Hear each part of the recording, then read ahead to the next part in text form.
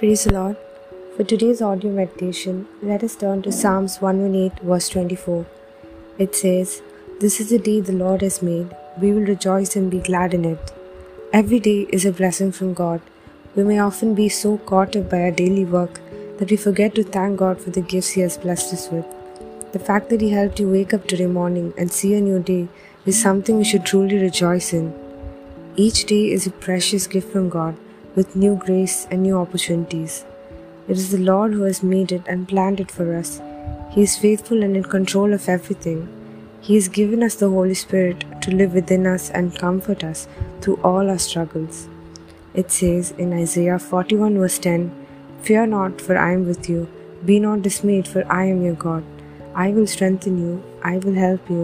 I will uphold you with my righteous right hand." It also says in Zephaniah 3 verse 17, "For the Lord your God is living among you. He is a mighty Savior. He will take delight in you with gladness. With His love He will calm all your fears. He will rejoice over you with joyful songs." It is easy to dwell on the negative when life is hard, disappointing or painful, but we should cast all our burdens on Him and trust His process and timing. Instead of focusing on the negative, we should be glad for what we are blessed with. Let us take a moment to rejoice and be grateful for this day God has given us. May God bless you all.